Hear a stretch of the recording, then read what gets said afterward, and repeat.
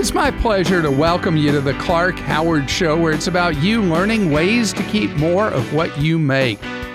Coming up in a few minutes in today's Clarkrageous Moment, you hear me say how much I appreciate the efforts, the sacrifices, the bravery of people who serve in the U.S. military. Well, let me tell you, I have a whole different opinion of people who falsely trade on the reputation of the bravery of our veterans. I'll fill you in the Clark Rage. And later, there's a shift going on in what you're going to pay for consumer goods. That's anything you buy, like paper products, food items, whatever, household goods, health and beauty aids. There's a key shift that is taking place that could either really eat at your wallet or could fatten it. And I'm going to fill you in on what you need to know. Now, one of the most difficult things any individual faces or small business faces is how to handle getting health coverage. Health coverage is one of the largest challenges for small businesses. You know, the most difficult right now is finding workers for small businesses. But right on the heels of that is how to provide for health coverage for the business owner and how or if to provide health coverage to the business's employees. You know, till a business gets to a certain size, it's a voluntary thing for a business, but it can be a complete budget buster.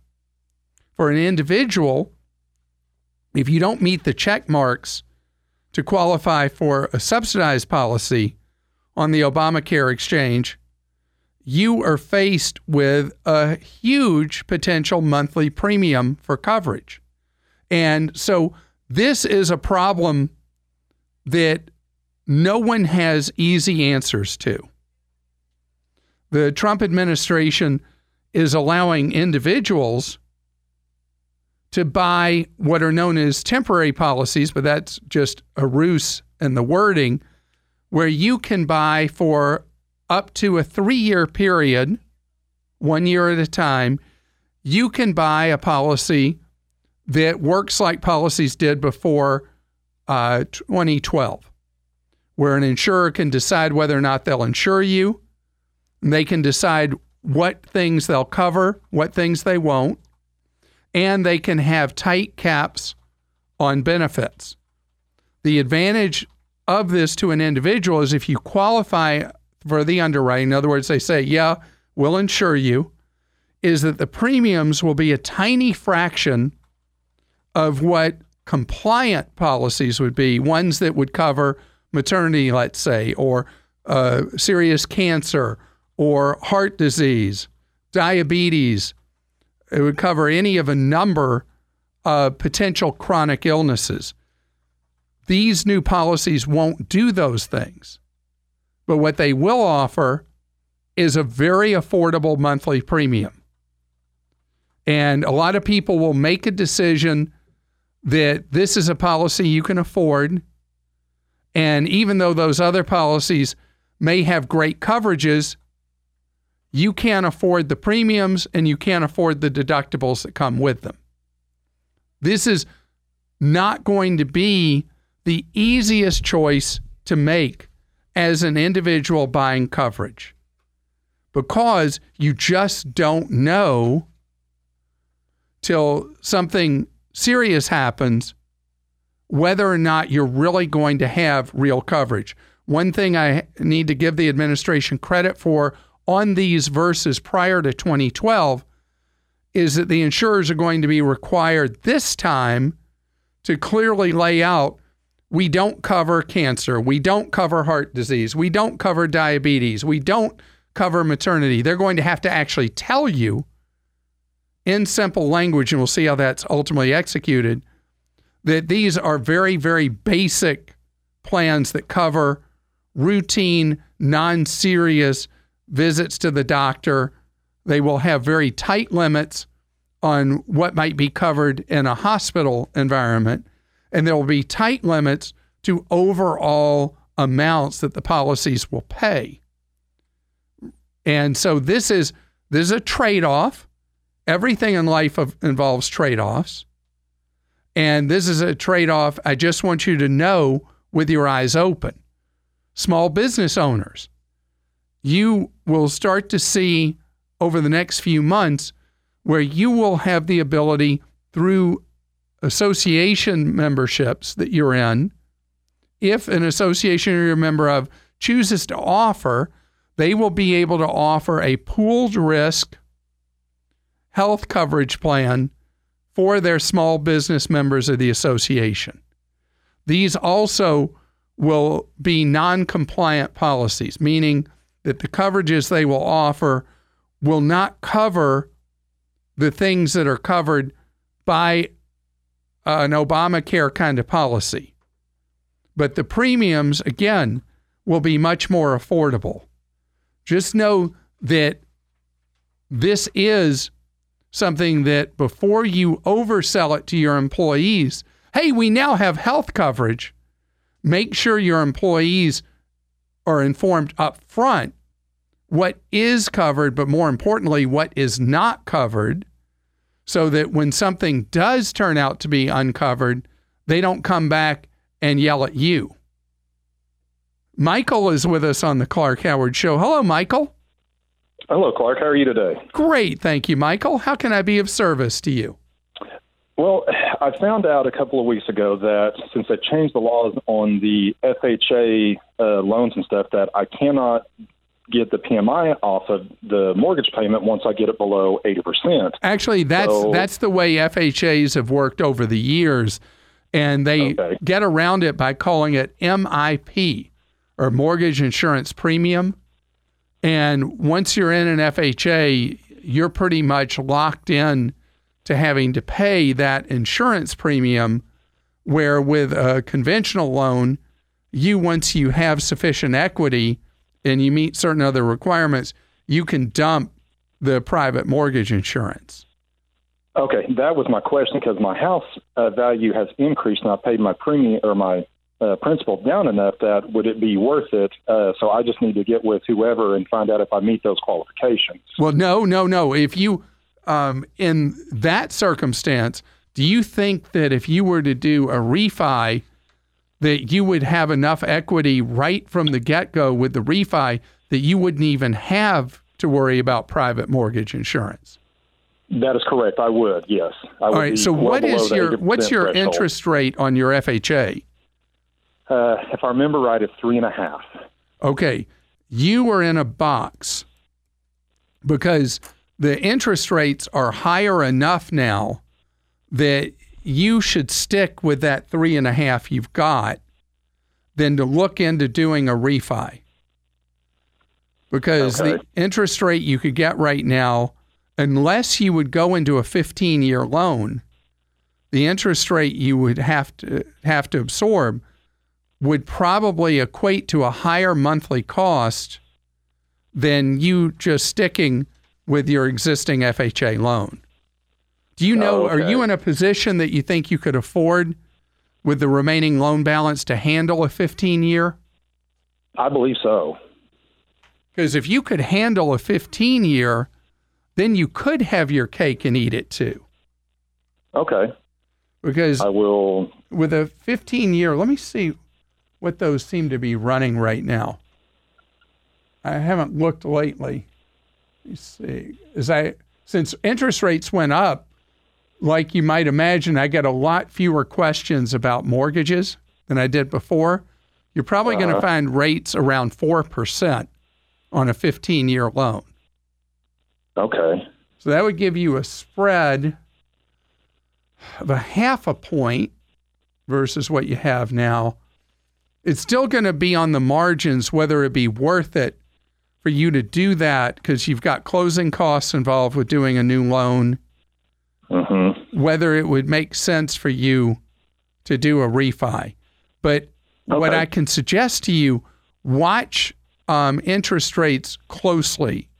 Each week it's easy to do online.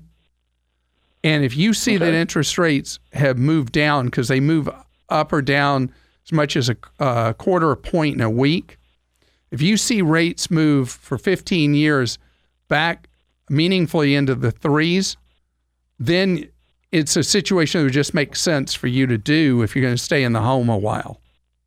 Okay. So for you, the only thing that makes it work is the 15-year. And the great thing with the 15-year, how long you been in the home? For a little over 5 years. So you'd shave 10 years off the mortgage and save a ton of money over the long haul by doing that. That could be a great combination that would work for you. Just not yet. Jody's with us on the Clark Howard Show. Hi, Jody. Hi, how are you? Great, thank you, Jody. You have a challenge going on that I face right now. I have a new college student in the household. Yes. I was recently started speaking with a financial advisor, and one of the questions that we were asked was if, when she starts into college, did we intend to co-sign on her loans? And the answer to that is no. Oh, good, because that's what I had said, because she's my first of four. And and I was told that there are loans that she should be able to get that would not require a co-signer. Yeah, she can get Stafford's, but there's a tight cap on how much Stafford money any of your kids can get each year. Yeah. And if she goes to a school that's expensive at all, she'll blow through the Stafford money. Well, her intent is to go to a community college. We live close enough that there's a university. She'll be fine. She can get all. Yeah, okay. So Stafford will be enough. Okay, and that's not based on, is that need-based? Because so there's two kinds of Staffords. There's subsidized Stafford, which is need-based, and unsubsidized Stafford that is available to any college student at a accredited university. Okay. So that's perfect, because that was the other part of my question is my husband and I, we don't carry a lot of debt. The only debt we have is our home, which, we've paid that down over the years to where I didn't know if we even should consider doing like a second mortgage type thing, build up more debt so she might qualify for more. My gut tells me no, don't do that. But my gut says the same thing. Keep it simple. Okay. Yeah, you live a no debt existence. Keep it that way. Yeah, that would be nice. So there's an easy chart you can see on how much the maximum amount is that she can borrow under Stafford. And my memory is that it's about $6,500 that she can borrow per year, and community college tuition should be less than that. Right. Yes. Yeah. So don't sign your name to anything. Okay. I just figured they might tell me I had to, and I wanted to at least know whether or not I actually did. No, you definitely don't. And I'll just mention there are both private lenders that are very aggressive and the others that are for federal loans that don't reach out to you at all. You don't want her involved with any private student loans at all. Okay. Got it. That's good to know. And I wish her great success in college, and I wish that my daughter was going to a place as inexpensive as a community college too. Today's Clark Rageous moment is something that is absolutely important to me and tears at my heart. It's individuals that would seek to have ill-gotten gains by ripping off you to give donations on behalf of the brave men and women who've served our U.S. military, and none of the money go to people in the military. It is absolutely, completely, and totally Clark-rageous that something like that would ever happen. But there's just been a joint action by the Federal Trade Commission and various state authorities against a network of fake charities that have been calling you, mailing to you, sending you texts, emails, conning you that they're raising money for real charities benefiting veterans. This has been a problem in the past. It continues to be a problem. And I want you to know that it is great to help out our veterans.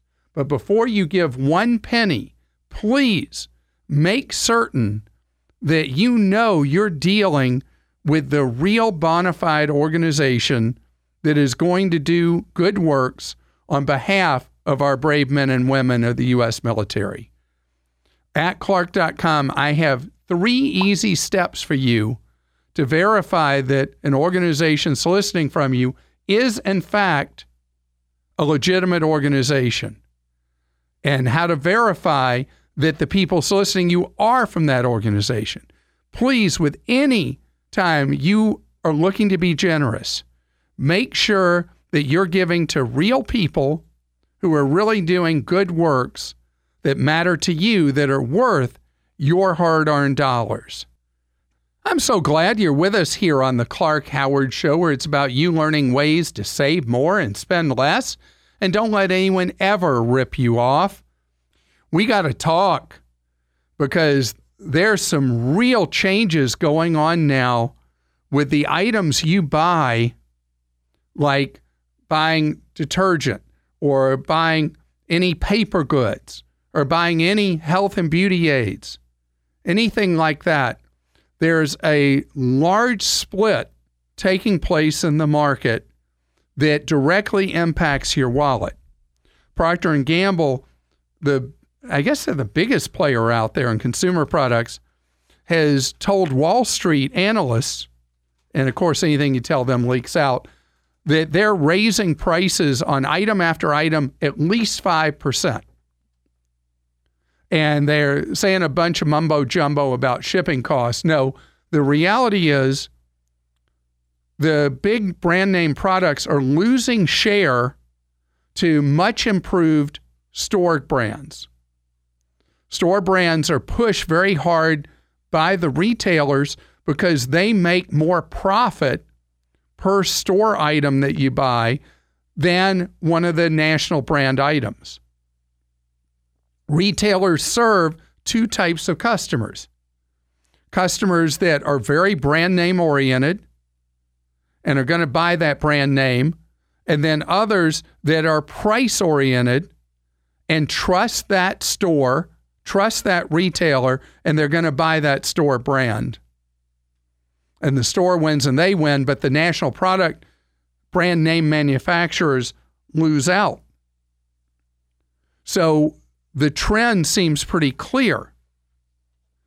The brand name companies, not just Procter & Gamble, Colgate raising prices reportedly as well, they've decided that they're going to have to throw in their lot with people who are brand name oriented and reward you for your loyalty with higher prices, knowing they're going to lose share of the market with price sensitive people who are going to gravitate even more to the store brand.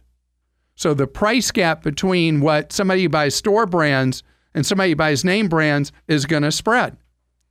Recently, I think I mentioned about the new Costco private label razor, the Kirkland Signature razor. And now Kroger is coming out with its own line of private label razors.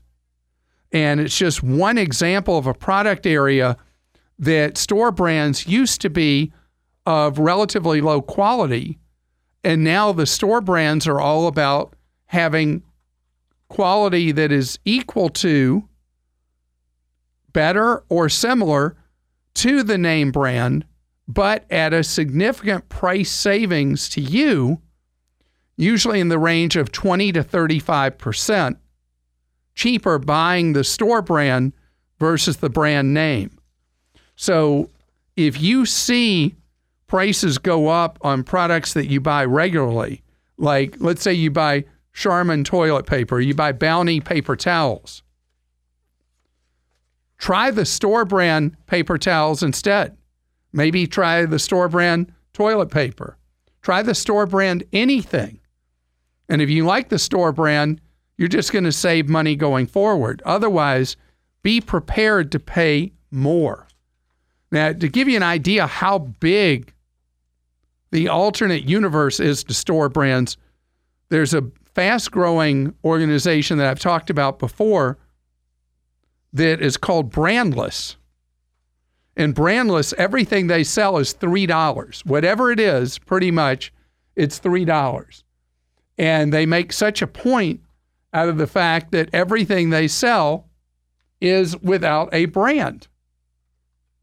And I just love that they do that. And they show you their best sellers in every category. So knowing that every time, whatever you go to buy, you know the price is $3, is their whole business model. Michael is with us on the Clark Howard Show. Hello, Michael. Hey, Clark, how you doing? Great, thank you, Michael. How can I serve you? So my question to you, sir, is I've heard you talk in the past about, or the situation is I'm thinking about taking a vacation in Florida, spending some time in Florida, taking a cruise, and I'm going to be coming back from a different area than, we're going to go to the West Coast initially, and then we're going to take a little cruise out of Miami and probably come back home through Miami.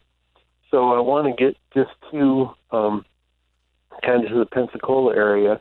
So I'm thinking about, instead of taking a flight, I was wondering about driving somebody else's car and what kind of services you would recommend to do that. So that business has really shrunk in importance. At one time, people, let's say somebody was a snowbird and they lived regularly in the Northeast or Midwest, and they would go during the winter to Florida, Arizona, Southern California, whatever, and they would hire somebody through a service to drive their car for them. And that's what you're talking about, right? Yep, exactly. And there's almost no business like that anymore, because now people are using these relocation services that put their car on a trailer and move it. This grew out of eBay Motors, where people buy vehicles and they buy them across the country. A lot of dealers will shop for used vehicles through eBay Motors. And so there's these individuals or small businesses that relocate those vehicles. So it's created scale where it's somebody doesn't have miles put on their odometer. They don't have to worry about somebody else driving their vehicle, and they get it relocated. So if you had asked me this question 7 or 8 years ago or longer ago, I would have been able to tell you different services that would want you to do that for them. But it's just not that common anymore. And I don't know of ones where you don't have to pay anything necessarily. Okay. Well, that would probably negate the whatever cost savings I would get from just getting a one-way flight from either location in Florida. Just trying to save a few bucks here and there. Understood. And there's a story CNBC did last year of the companies that actually do offer some of these services. And so if you were to do a Google search or whatever search engine you use and look for car driving service, you'll see that article pop up. I can't tell you that any of these companies I see are great for you to sign up with, but you can read how each of them works and see if you can be that needle in a haystack and find one that would work for you to take down to the panhandle of Florida. Okay, perfect. I'll give it a try. All right, best of luck to you. And, every year, twice a year, the car rental companies relocate their fleets to Florida. Are you familiar with that? No, I'm not. Okay, so let me see, is it November, December, southbound, maybe April, May, northbound? You can rent a car that you take one way they tend to charge you $5 or so a day for a car. You're allowed to keep it up to 2 weeks, and you just have to dump it where they want that car, either in the fall leading into winter in Florida or in the late spring headed back north. And so you get an ultra cheap source of transportation that way. But that's the only really easy way I know to do the kind of thing you're talking about anymore. Franklin's with us on the Clark Howard Show. Hello, Franklin. Hi, Clark. How are you? Great. Thank you, Franklin. Hope you're having a good day. I am. Wonderful day here. I have a quick question. I have taken your advice over the years with home security and have advised a number of my friends who have done the same, and we're saving tons of money, so thank you. But we had a question concerning the UMA butterfly eye, and I wanted to take on it before I move forward and give it a try. So for people who are not aware, UMA sells OOMA that started off just as a very affordable, very reliable home or business phone service, now offers a variety of things, including 2 years ago, they moved into home security systems. Now, the butterfly fits right into that home security thing in that it does something that is a somewhat controversial thing. It uses artificial intelligence and facial recognition to be able to, if somebody is on your premises and is picked up by the butterfly camera, it's able to identify that they are someone who is recognized as living in the home or allowed in the home, or it will notice that there's somebody who the algorithm doesn't say is supposed to be there and alert you right away that there's a potential intruder in your home. That is the product you were talking about, right? Yes, correct. That is it. Correct. Yeah. So it's a couple of $100, which is a lot more than a lot of the no-frills security cameras you can have.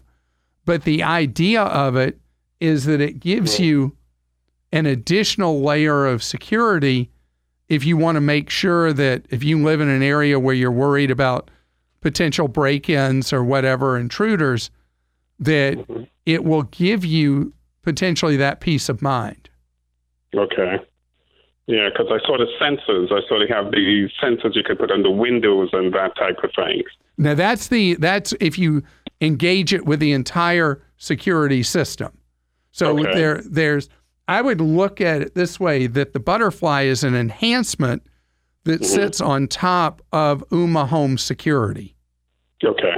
And that it's part of what everybody is trying to do right now in this area, with Nest being involved and Ring is involved, and all these companies are trying to have sophisticated home security systems that mimic what the most sophisticated corporate security systems do.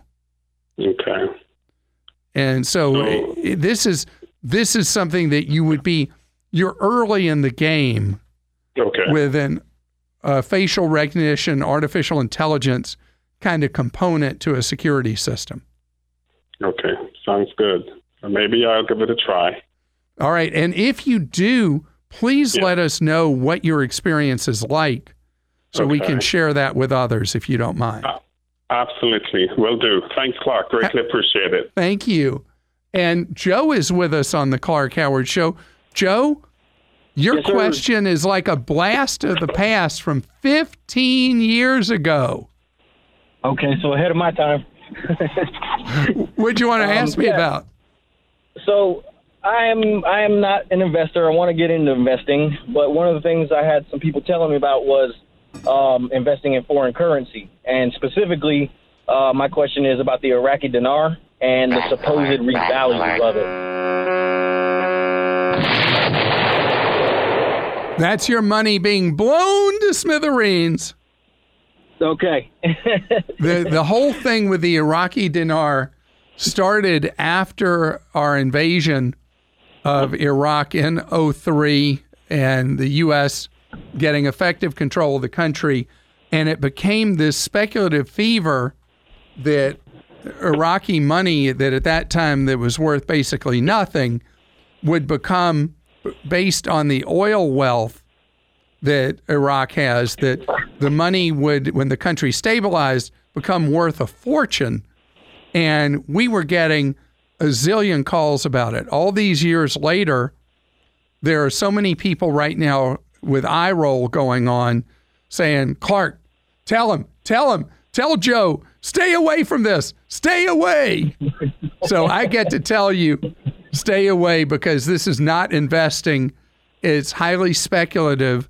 And if you did make any money, it's about the same level of risk as going to the tables at the casino. Oh, okay. So it's all a gamble regardless. Exactly. So if you want to get started investing, do dull stuff like I write about on my investment guide at clark.com. If you're not aware, I'm a very dull man, Joe, and my strategies for investing are dull and simple and designed simply over time to make you money. This episode is brought to you by Progressive Insurance. Hey, listeners, whether you love true crime or comedies, celebrity interviews, news, or even motivational speakers, you call the shots on what's in your podcast queue, right? And guess what? Now you can call the shots on your auto insurance, too. Enter the Name Your Price tool from Progressive. The Name Your Price tool puts you in charge of your auto insurance by working just the way it sounds.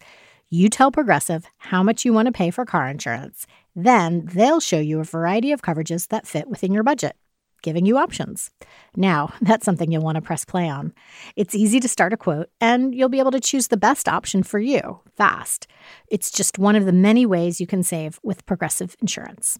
Quote today at Progressive.com to try the Name Your Price tool for yourself and join over 28 million drivers who trust Progressive. Progressive Casualty Insurance Company and Affiliates. Price and coverage match limited by state law. It's time for Ask Clark. That's where you post a question for me at clark.com, and producer Joel asks it. Yeah, Clark, Ella wrote in and said, are online at-home surveys a valid option for earning extra money? Oh, man, that's a tough one, because almost every supposed survey opportunity as a part-time or work-at-home job is a scam. It has been an area rife with scams for as far back as I can recall. And there are a small number of organizations that will allow you to do surveys online. I've got on my work at home guide, I have a small number. None of them are going to make you any real money doing the surveys. But by the way, I wanted to mention something I've been meaning to mention for a while, which came out of a question I was asked last year. And that is, a number of people have asked me, what can I do if I'm not an adult yet? And we now have on our work at home guide a small number of things that you can do if you're a teenager that you qualify for. And one of those is survey-based, trying to get attitudinal data from teenagers. All right, Clark, and Steve wrote in and he says, Clark, on the show recently, you mentioned a search engine that you told your son to use. What was that? DuckDuckGo.com. And if you use the Chrome browser, you can add an icon for it on the top of your screen. You can also have it as the default browser that you, the default search engine that you use. DuckDuckGo doesn't promote itself. I don't understand if there's any business model at all. They don't accept advertising. The results you get are pure results, not influenced at all, like when you see a Google search where everything that comes up at first are ads. With DuckDuckGo, it's just results. Their best effort to give you the best search results they can. Again, DuckDuckGo, like quack, quack, DuckDuckGo.com.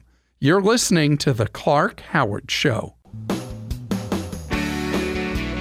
Thanks for tuning into The Clark Howard Show today. And if you're like me, you like deals, well, we got our deal diggers hard at work at clarkdeals.com that help you save money day in and day out. We work around the clock to find the best deals for your wallet, and they're on a variety of consumer items. Check out clarkdeals.com